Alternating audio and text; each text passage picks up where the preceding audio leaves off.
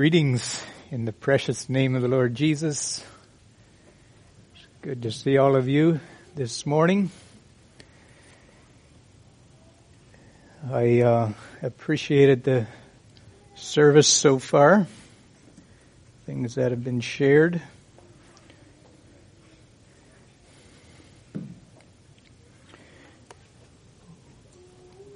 Why don't we stand together and we'll have a brief moment of prayer. Father, thank you for this assembly. Thank you for all who are here. Thank you for your presence that is here with us. Thank you for your care in each of our lives. Father, today again, as we dedicate 1 hour to listen to your word, to expound on your word, to allow our hearts to look in the mirror of truth and consider the reflection we see in our own lives. Father, thank you. Thank you for the opportunity. Thank you for the freedom to gather in this way. And Father, again today, we just ask you to bless us, pour out your Spirit upon us. Make your word relevant to our lives and to our experiences. Father, pray, Father, if there's anyone who had a desire to be here and were not able, that you would bless them also, meet their needs, and in some way, minister to them. Father, as we look in the Scriptures, we just ask for your blessing and your grace. We ask it in the precious name of Jesus. Amen. You may be seated.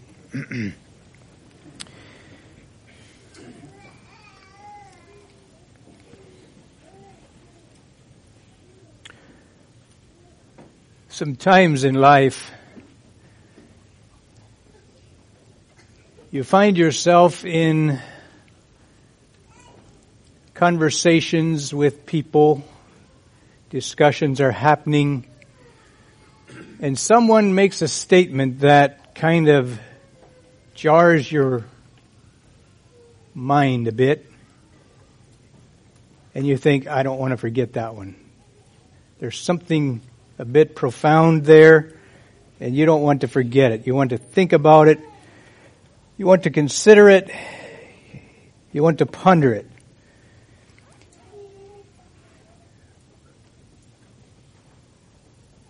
My wife and I had that experience last Saturday after the wedding. We were sitting out on the picnic tables behind the church there at Harmony, where I came out there and found my wife and several other people, and several of the Lebanon City students that were at the wedding, the girls, were sitting back there on the swings, playing and swinging and chatting. And I sat into that circle of conversation, and it was one of those conversations where it kind of goes this way and that way, random things get said. And there was a statement made there by one of this Lebanon City students that is a regular at our at the ministry there. I don't even know and remember what the context exactly was of the statement. I don't remember the things that were said surrounding it. But for some reason, Sarai made the comment that y'all are real people with boundaries. You all are real people with boundaries. And that stuck. All of us, my wife and I and several other folks sitting there, it stuck. It's like, whoa, That is a loaded statement. Something to think about, something to take home and ponder.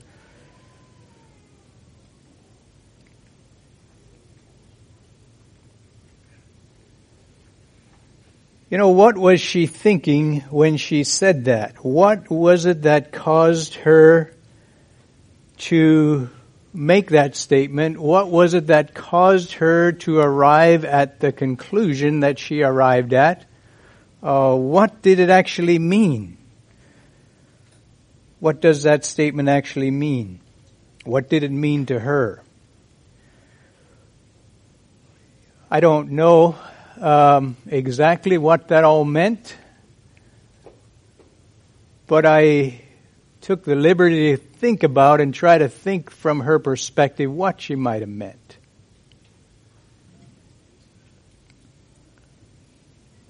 Real people with boundaries. What are real people? What are boundaries?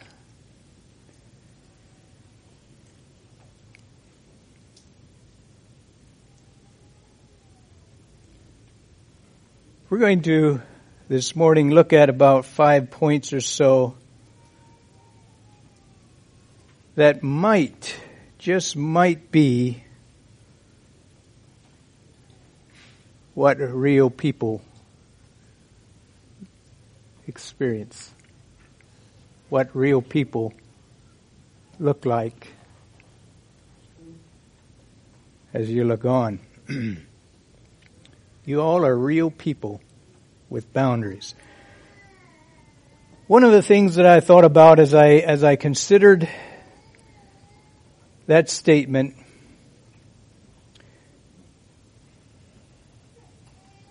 and where it came from and what it might have meant is that real people enjoy life. Maybe that's not what you were looking for. Maybe that sounds very unspiritual to you.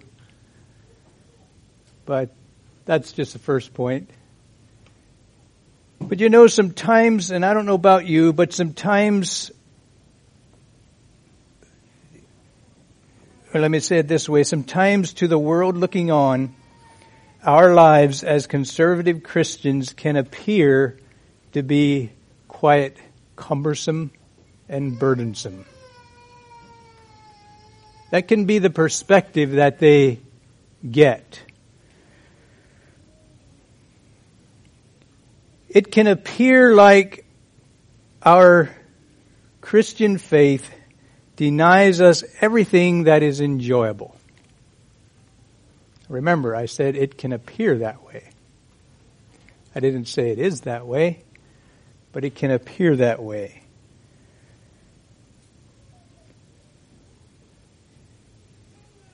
We recognize that the Scripture acknowledges that sin has temporary pleasures. They're short-lived.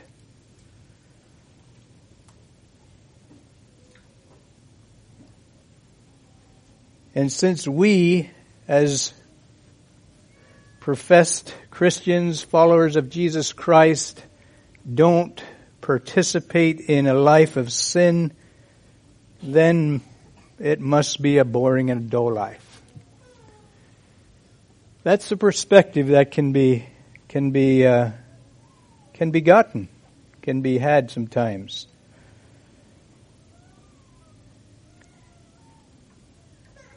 But there's a verse in 1 Peter. I think I'll have you turn to it, 1 Peter 3:10.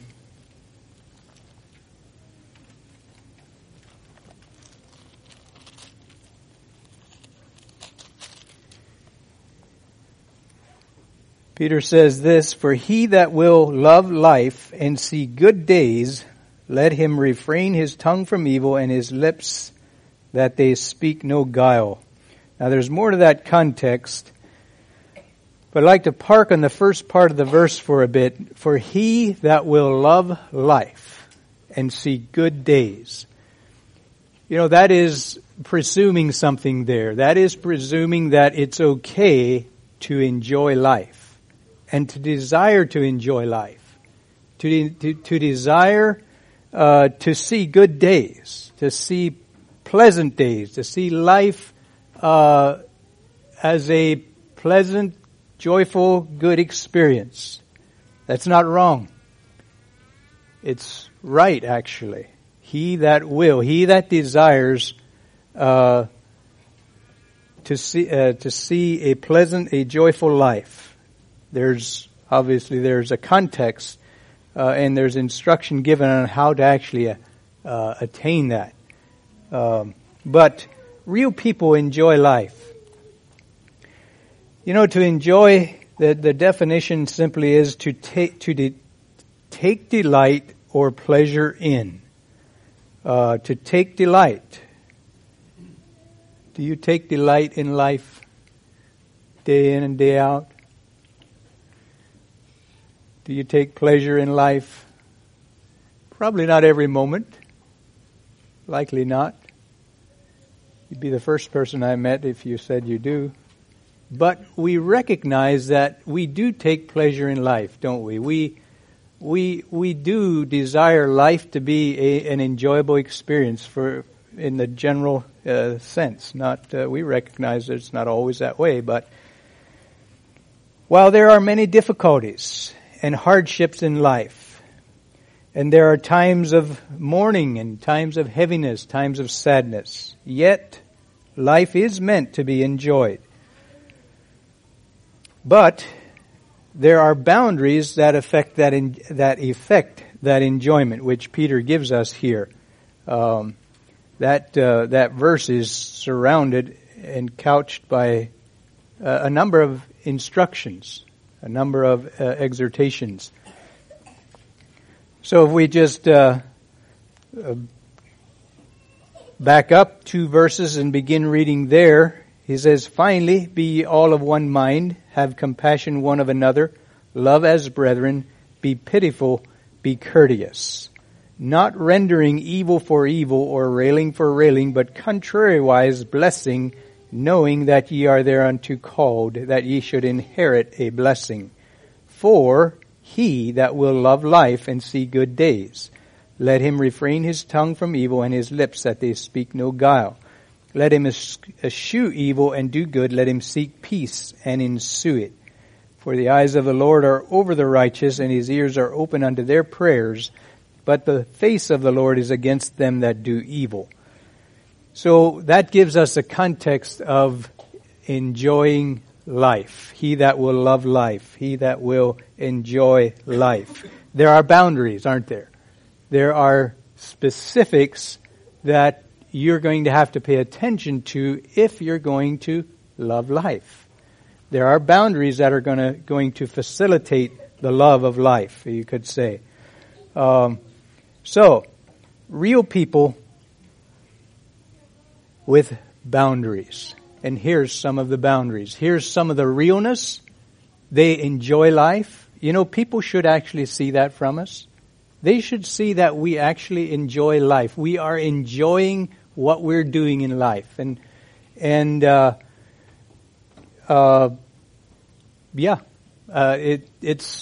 It's not going to be attractive at all if it looks like drudgery and sadness and the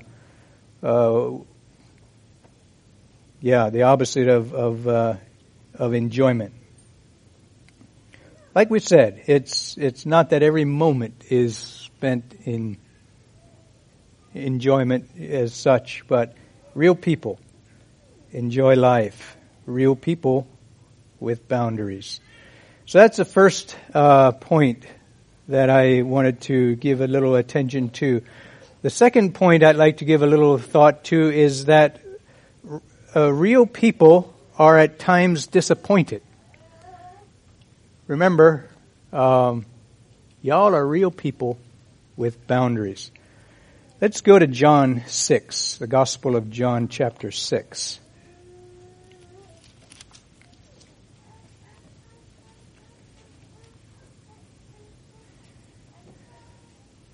Beginning in verse 53 and reading to verse 67.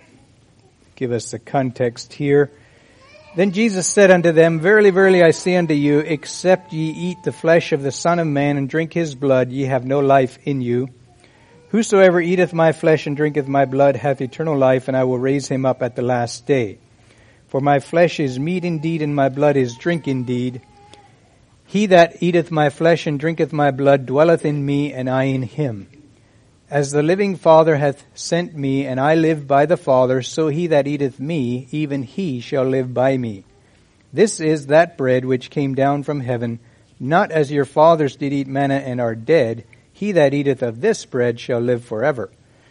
These things said he in the synagogue as he taught in Capernaum. Many therefore of his disciples, when they heard this, said, This is a hard saying. Who can hear it? When Jesus knew in himself that his disciples murmured at it, he said unto them, Doth this offend you? What, and if ye shall see the Son of Man ascend up where he was before? It is the Spirit that quickeneth, the flesh profiteth nothing. The words that I speak unto you, they are spirit, and they are life. But there are some of you that believe not, for Jesus knew from the beginning who they were that believed not, and who should betray him. And he said, Therefore said I unto you, that no man can come unto me, except it were given unto him of my Father. From that time, many of his disciples went back and walked no more with him. Now, just park there for a moment. From that time, many of his disciples went back and walked no more with him. It's a defining moment in Jesus' experience. He's given them truth. He recognized that they gagged on it. He reminded them that there's a spiritual truth here. Look past the natural illustration that's making you gag. There's a spiritual truth that you want to get. And many didn't get it. Many turned back and walked no more with him. Then said Jesus unto the 12, Will ye also go away?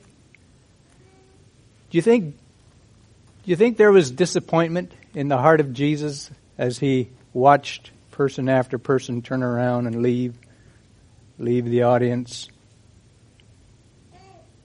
Think there was disappointment? I suspect there was. Real people are at times disappointed. Let's go to Matthew 26, verse 40.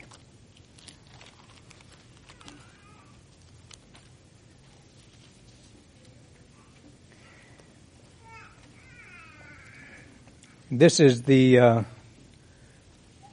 Jesus in the Garden of Gethsemane, and I'll break in verse 36 to give us more context. Then cometh Jesus with them unto a place called Gethsemane, and saith unto the disciples, Sit ye here while I go and pray yonder. And he took with him Peter and the two sons of Zebedee, and began to be sorrowful and very heavy. Then said he unto them, My soul is exceeding sorrowful, even unto death. Tarry ye here, and watch with me. And he went a little further, and fell on his face, and prayed, saying, O my Father, if it be possible, let this cup pass from me. Nevertheless, not as I will, but as thou wilt. And he cometh unto the disciples, and findeth them asleep, and saith unto Peter, What? Could ye not watch with me 1 hour? Again, I raise the question, was Jesus disappointed? He had given Peter and the disciples he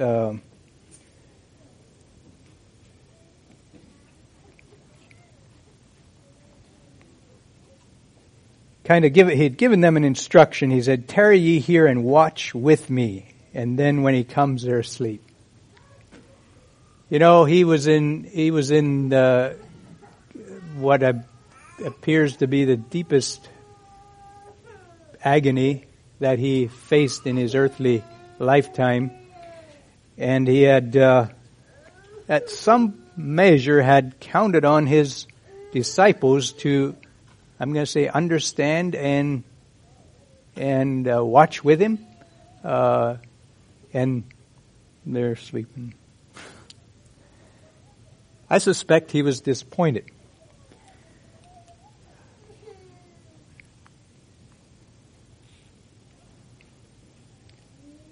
Let me just read Luke 22:61 and 62. And the Lord turned and looked upon Peter, and Peter remembered the word of the Lord, how he had said unto him, before the cock crow, thou shalt deny me thrice. You know, that's when Peter denied Jesus before denied Jesus before the 3 times while Jesus was on trial. And this scripture says that at the 3rd denial, the Lord turned and looked at Peter. Jesus knew it was going to happen. But you think that prevented disappointment? I think he was probably disappointed to actually see it and hear it unfolding in his very ears, hearing Peter deny. Real people face disappointments. Life's circumstances are not always what we desire. It doesn't always rain when we wish it would. Right? Sometimes it gets dry and our crops suffer. It's not really what we desire. We're probably a little bit disappointed. Then comes this cloud in the sky, and when we start to get hope it's going to rain, and then it kind of goes around us and goes by our neighbor.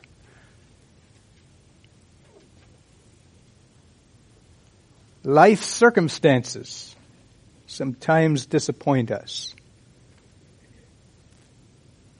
We make plans to do something, to have an enjoyable event together or whatever, get a certain project accomplished, and something comes up and interferes with our plans and it all falls apart. Not what we hoped for. Life has disappointments. We face disappointments at times. Sometimes people disappoint us. They let us down. They don't deliver what we expected. We had some kind of an expectation and the person didn't deliver.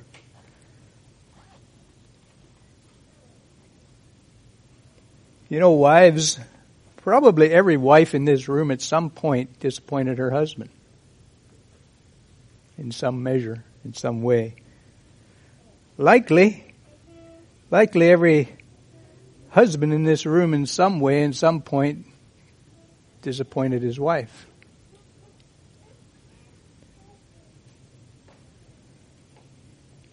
Children disappoint their parents. Parents disappoint their children.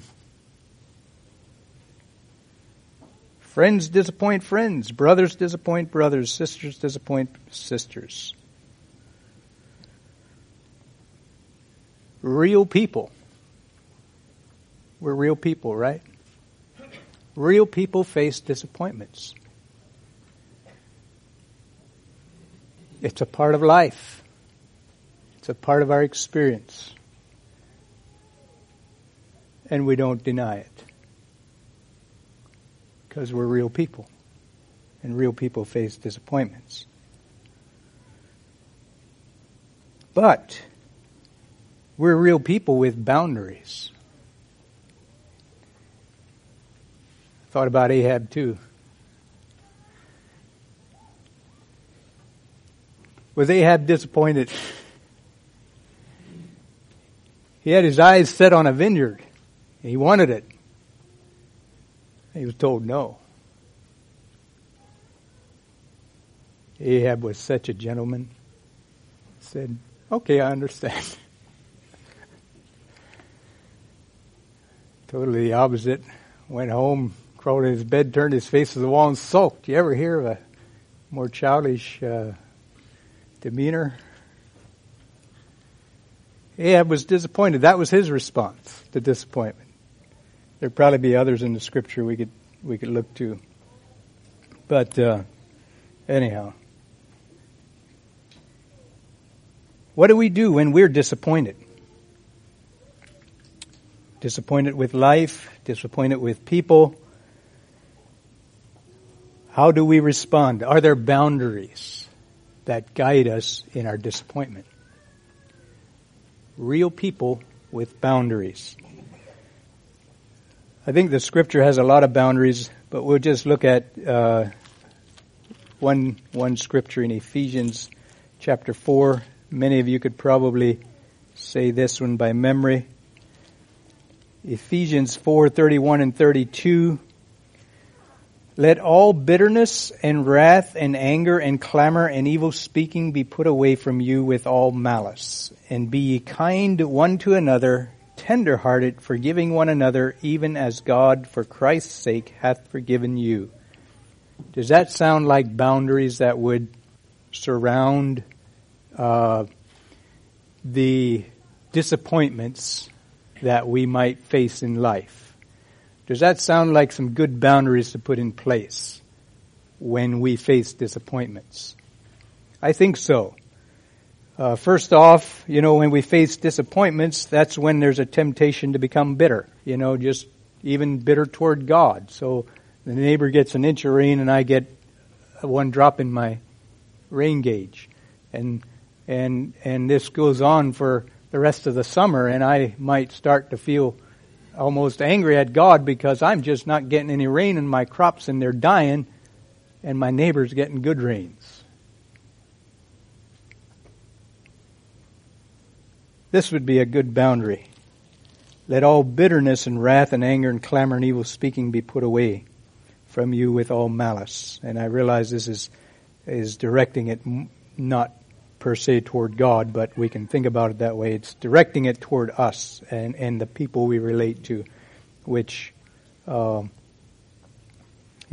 people with boundaries.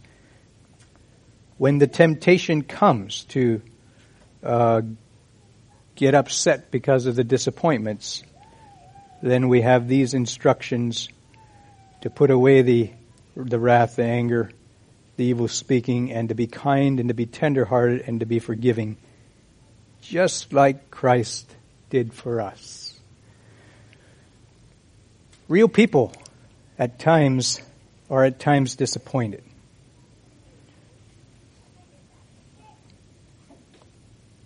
The next one I'd like to look at is real people are at times tempted to sin. First scripture I'd like to look at is in James.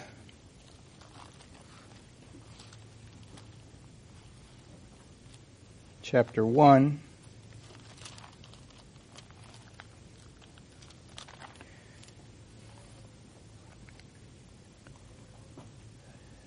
I'll read verse 12 through verse 16. Blessed is the man that endureth temptation, for when he is tried, he shall receive the crown of life, which the Lord has promised to them that love him.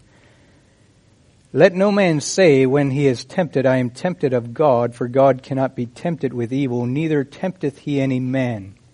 But every man is tempted when he is drawn away of his own lust and enticed. Then when lust hath conceived, it bringeth forth sin, and sin, when it is finished, bringeth forth death. Do not err, my beloved brethren.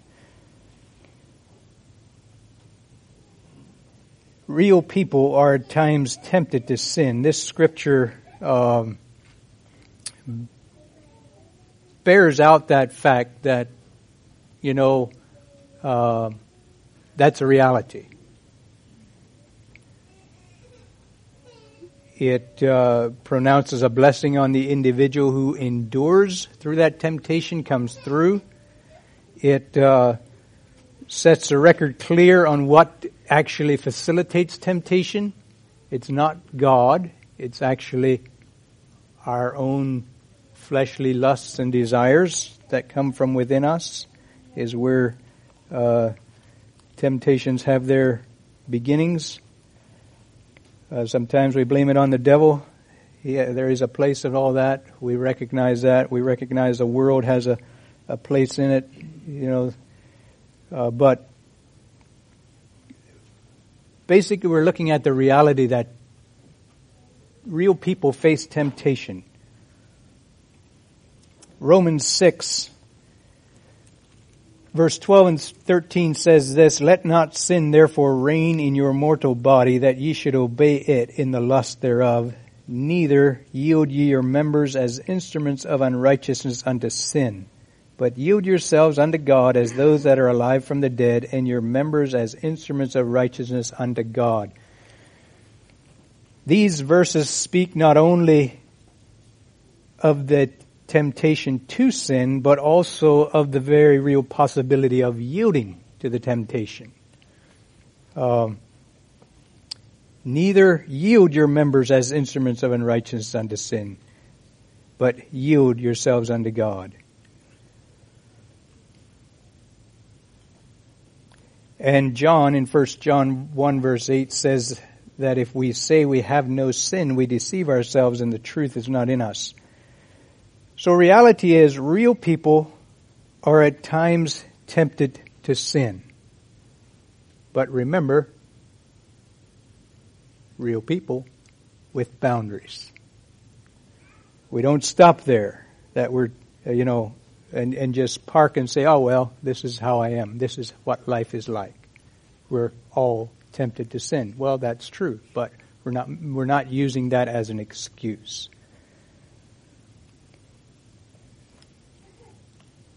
Maybe getting a little more context in Romans there as we think about the boundaries, the boundary part of this discussion.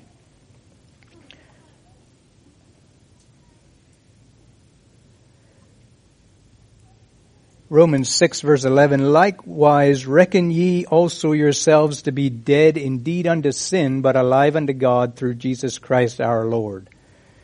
Let not sin therefore reign in your mortal body, that ye should obey it in the lust thereof. Neither yield ye your members as instruments of unrighteousness unto sin, but yield yourselves unto God as those that are alive from the dead, and your members as instruments of righteousness unto God.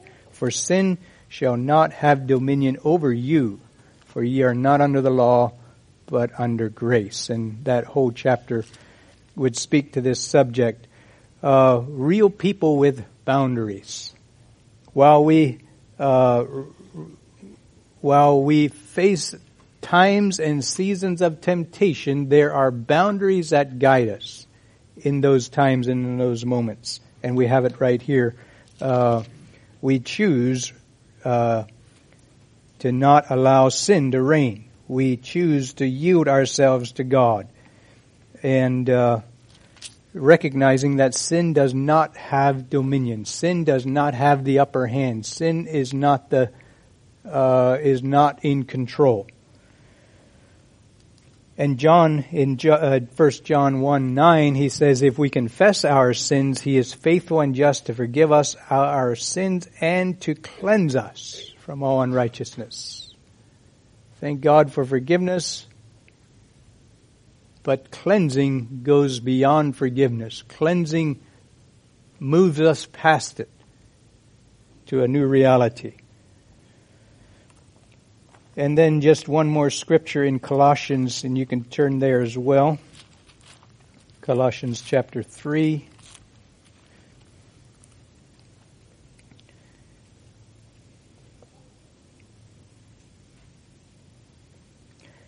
I'll just read the first 10 verses. "If ye then be risen with Christ, seek those things which are above, where Christ sitteth on the right hand of God. Set your affection on things above, not on things of the earth. For ye are dead, and your life is hid with Christ in God. When Christ, who is our life, shall appear, then shall ye also appear with him in glory." And those first 4 verses state somewhat our position in Christ. If ye are risen with Christ, if you are a new creature in Christ, set your affections, and so on. And then verse 5, "Mortify therefore," because of this reality, because you are risen with Christ. Mortify therefore your members which are upon the earth, fornication, uncleanness, inordinate affection, evil concupiscence, and covetousness, which is idolatry. And then jumping down to verse 8, but now ye also put off all these, anger, wrath, malice, blasphemy, filthy communication out of your mouth. Lie not one to another, seeing ye have put off the old man with his deeds, and have put on the new man, which is renewed in knowledge after the image of him that created him. So there we have the boundaries that surround temptation. You know, real people are at times tempted to sin, but we have boundaries. We mortify, we put off, we put in place we follow the instructions that our Lord gives us to deal with that matter, to deal with that issue, to find the victory, to be an overcomer, and portray that life of victory that God has for us. So real people are at times tempted to sin. The fourth point I'd like to give some time to is real people at times carry burdens. And again, our scripture would turn to 2 Corinthians 6.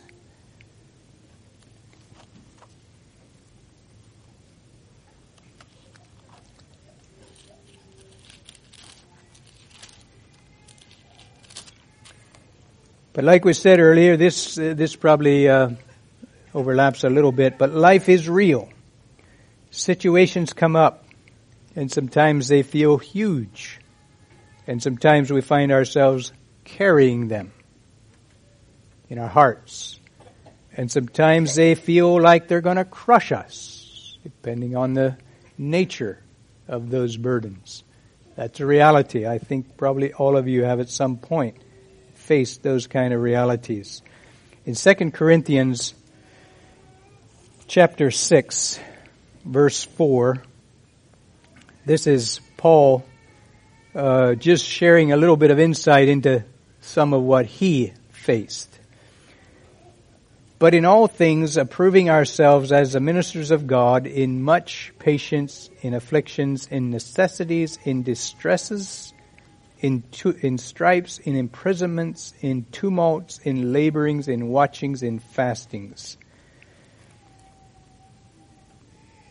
He gives a fair list of what you could call burdens, just challenging situations that life brought his way. Quite challenging. He gives some, I'll just read on there. By pureness, by knowledge, by long-suffering, by kindness, by the Holy Ghost, by love unfeigned, by the word of truth, by the power of God, by the armor of righteousness on the right hand on the left. Speaking of the boundaries, the things that helped him. By honor and dishonor, by evil report and good report, as deceivers yet true. As unknown and yet well known, as dying and behold we live. As chastened and not killed, as sorrowful yet always rejoicing, as poor yet making many rich, as having nothing and yet possessing all things. It's hard to know and understand exactly what he was facing in all those situations, but it describes a wide array of challenging experiences and circumstances in his life, and probably plenty of opportunity to be carrying burdens. Doesn't really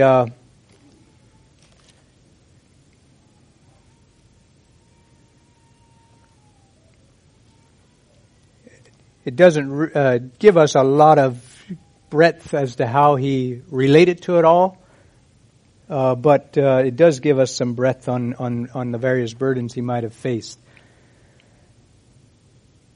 And the question is, what did he do with them, and what should we do with them when we find ourselves carrying burdens? Real people at times carry burdens. I know I've been there, and I'm sure that you've been there, where sometimes you go through life and little by little things stack up in your heart, and you find yourself carrying burdens, things and it can be of various nature. It can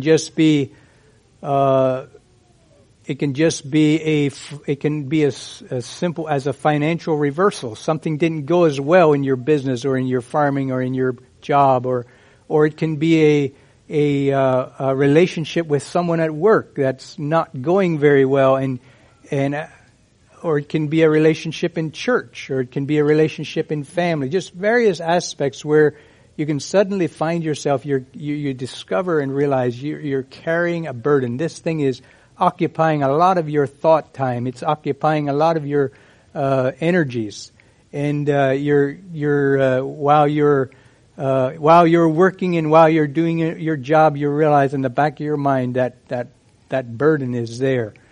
And that's the kind of thing we're talking about. Real people at times carry burdens. But what are the boundaries that surround that type of situation? Recently, the Lord reminded me of this verse in 1 Peter 5, verse 7, casting your care upon Him, for He careth for you. I don't know if anybody knows it well enough to know that I skipped a word in it. That's the way it came to me, my mind first, as I was pondering some things before the Lord, and the Lord started to show me some of the burdens I was carrying, or I knew I was carrying them. He was just trying to help me get rid of them. But first it was casting your care upon Him, for He careth for you. This started to minister to me. And I don't remember if I actually went and opened the Bible to read it there, but at some point I realized it doesn't say that. It says, casting all your care upon Him, for He careth for you. It doesn't just say casting your care upon Him, it's casting all your care upon Him. Now, that is inclusive, isn't it? That doesn't matter what it is. It doesn't matter what nature it is. It doesn't matter how big or how small it is. Casting all your care upon Him, for He careth for you. That's a boundary that surrounds us as Christians, as real people, and we face from time to time burdens, find ourselves carrying them, and the Lord gives us instruction. The word care in this scripture, 1 Peter there, the definition gives this idea: to draw in different directions, to distract,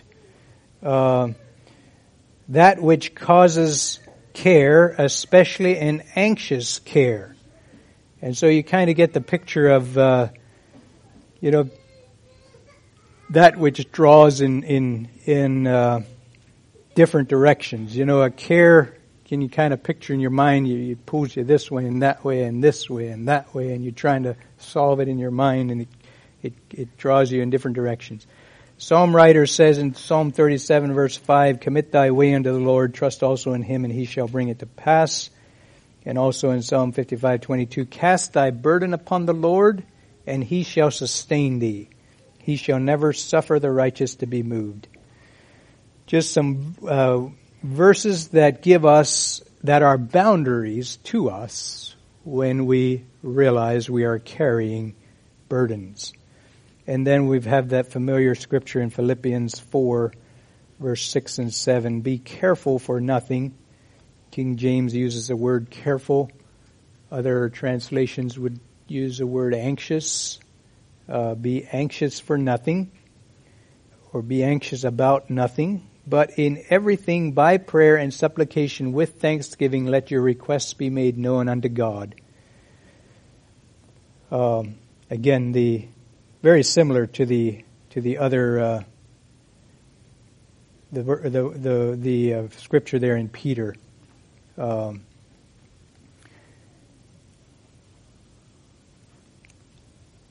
But in everything by prayer and supplication with thanksgiving, let your requests be made known unto God, and the peace of God, which passes all understanding, shall keep your hearts and minds through Christ Jesus. As an example, I thought about the the situation there in 2 Kings 19 where Hezekiah received the letter from Sennacherib, and Sennacherib was challenging Hezekiah with the fact that he was telling Hezekiah, your God is not going to be able to save you from me, from my armies. And what did Hezekiah do? He took the letter, went into his chamber, laid the letter out before the Lord, and just started praying. That's a perfect picture of casting your care upon the Lord. Taking that thing, and here it is, God. This is what He's saying. And if it counts on me, it's going to happen. But if it counts on you, well, that's a different story.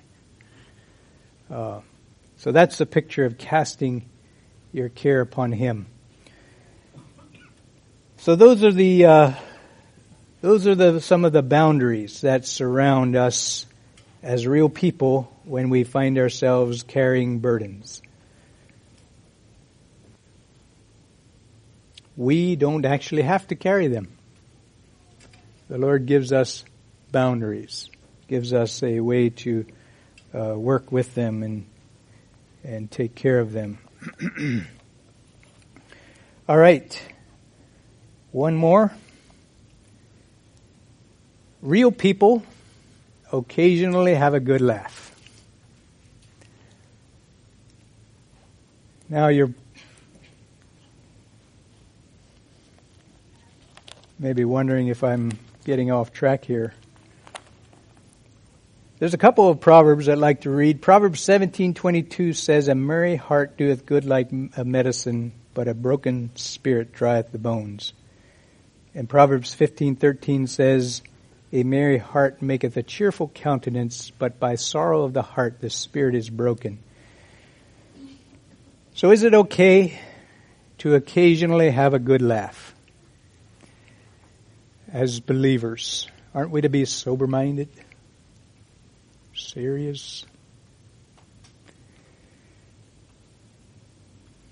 Doesn't James tell us to be afflicted and mourn and weep?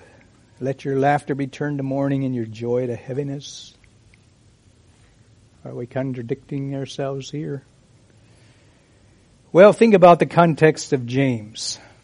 First off, just a little bit earlier in that chapter, James says, ye adulterers and adulteresses, know ye not that the friendship of the world is enmity with God?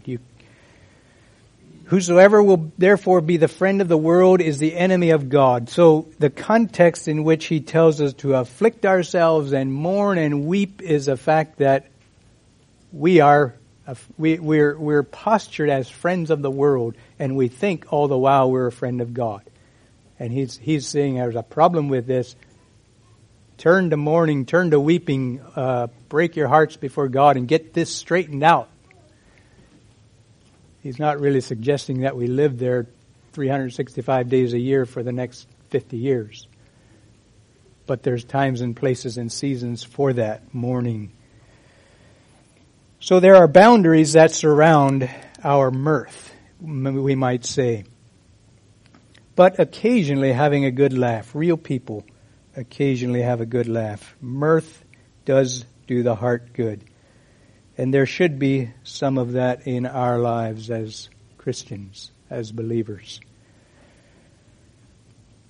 While there are times of heaviness, and there are times of sorrow, and there are seasons that is a part of our experience, there are also times when a good laugh is good for us. Real people with boundaries.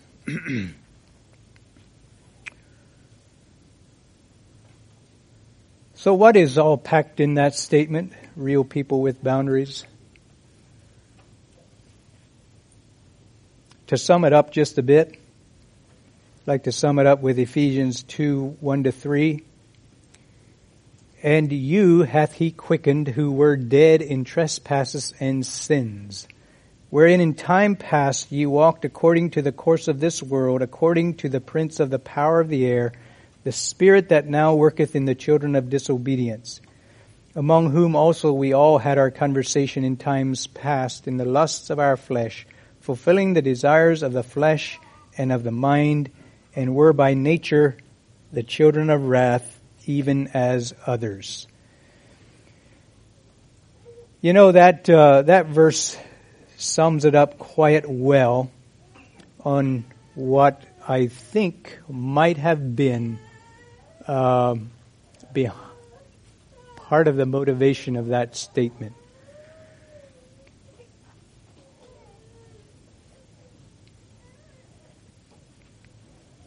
Basically, what was being said is,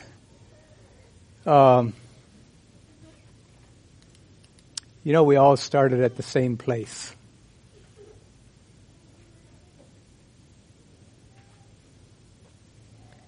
Like Ephesians here says, among whom also we all had our conversation in times past, fulfilling the desires of the flesh and of the mind, and were by nature the children of wrath, even as others. That's where we've come from. We're not a superior race. We're not from some kind of a superior lineage. We all start at the same place.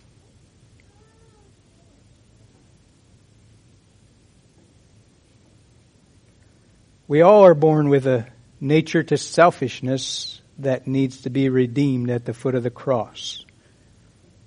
Whether it's your children that are born in your homes, or whether it's the little ones that are born in the city of Lebanon in the broken homes.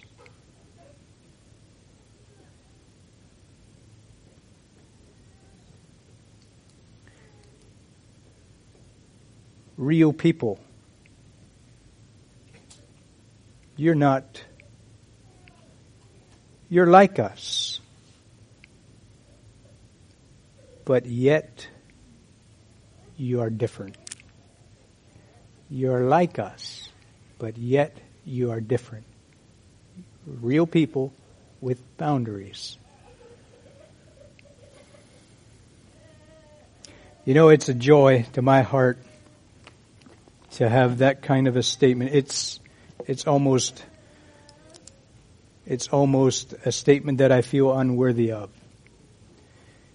coming from one of our city ministry students. You are real people. Basically says we can relate to you.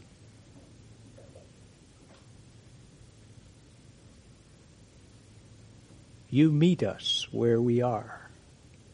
We can relate to you. You are real people. But you have boundaries. You don't do all the things we would do. Your life is guided differently than ours is.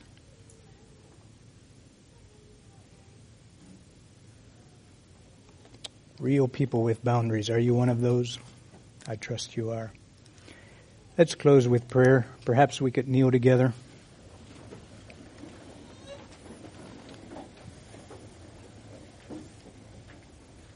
Father, again, thank you. Thank you for being with us, for, again, giving us opportunity to look into your word, allow our hearts to be refreshed in the things of Christ. Thank you, Father, for those little glimmers of joy, glimmers of usefulness, glimmers of whatever, Lord, that from time to time touch our lives and help us to realize that, yes, taking the time to minister